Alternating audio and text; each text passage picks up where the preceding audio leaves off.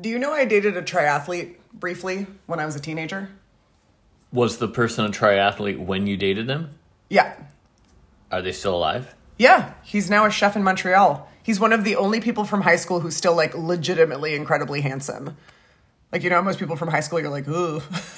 How long did you date this person? Just a few months. Okay. And I had this thing with his mom, not like a weird, not a sex thing with his mom, but I had this thing with his mom where she was a teacher in my high school, and she tried to leave her class once, and then when she was like, "Oh, don't leave my class. You're super smart. Don't leave." And then you were gonna leave like drop out of the class. I was gonna drop out of the class, right. And then we had like one final test basically, and when I got the test, I was like, "Oh shit, she's accidentally given me the test that she did, in order to like check all the work or whatever." Uh-huh. So I was like, is this a joke? And I didn't know what to do, but I didn't want to tell her. So what I did was I just I erased all of her work, and then I copied it first. I copied it first. I erased all her work, and then I handed in the test, and then I left. It was like a Friday, and on Monday I was in the new class, and on the Monday she came running in. She was like, "Kathryn, you can't leave the class.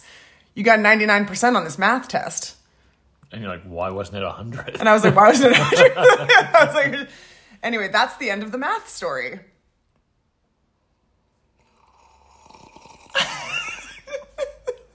That's the end of the math story. Her name was Mrs. Joyce. That's how I went from smart math, which I was failing, to stupid math. And then I colored in tangrams for the rest of my high school career. And I still don't know how to do math. And I don't know where any of my money is when I invest it. How long after that incident did you keep dating the triathlete? Wait, he was a high school triathlete? This was before. I dated him after high school. Oh. This was yeah. Okay, I dated Tony after high school. So she didn't know that you were eventually going to have sex with her son? I didn't have sex with her son. I was still a virgin back then. Oh, you dated him for months and didn't have sex with him? No, wow. But he did. He was the first person who Okay, we get it. I went third base. I told Steven, our listener, that who's now part of the Vaunted 11 because he came out of the woodwork, that he might have. Here's how I was gonna finish the math story in this other world. I was going to record it secretly. I was gonna tell him to do the 3 minute. I was gonna tell him to make it the 3-minute review and write him a text. But then I was like, wait a second. I think I have a plan. What's your plan for how to trick you into giving you the last? I never not wanted to hear it. As you what? That's insane. I would just continue to ask you questions about it, and then we would run out of time. Is that what would happen? Yeah.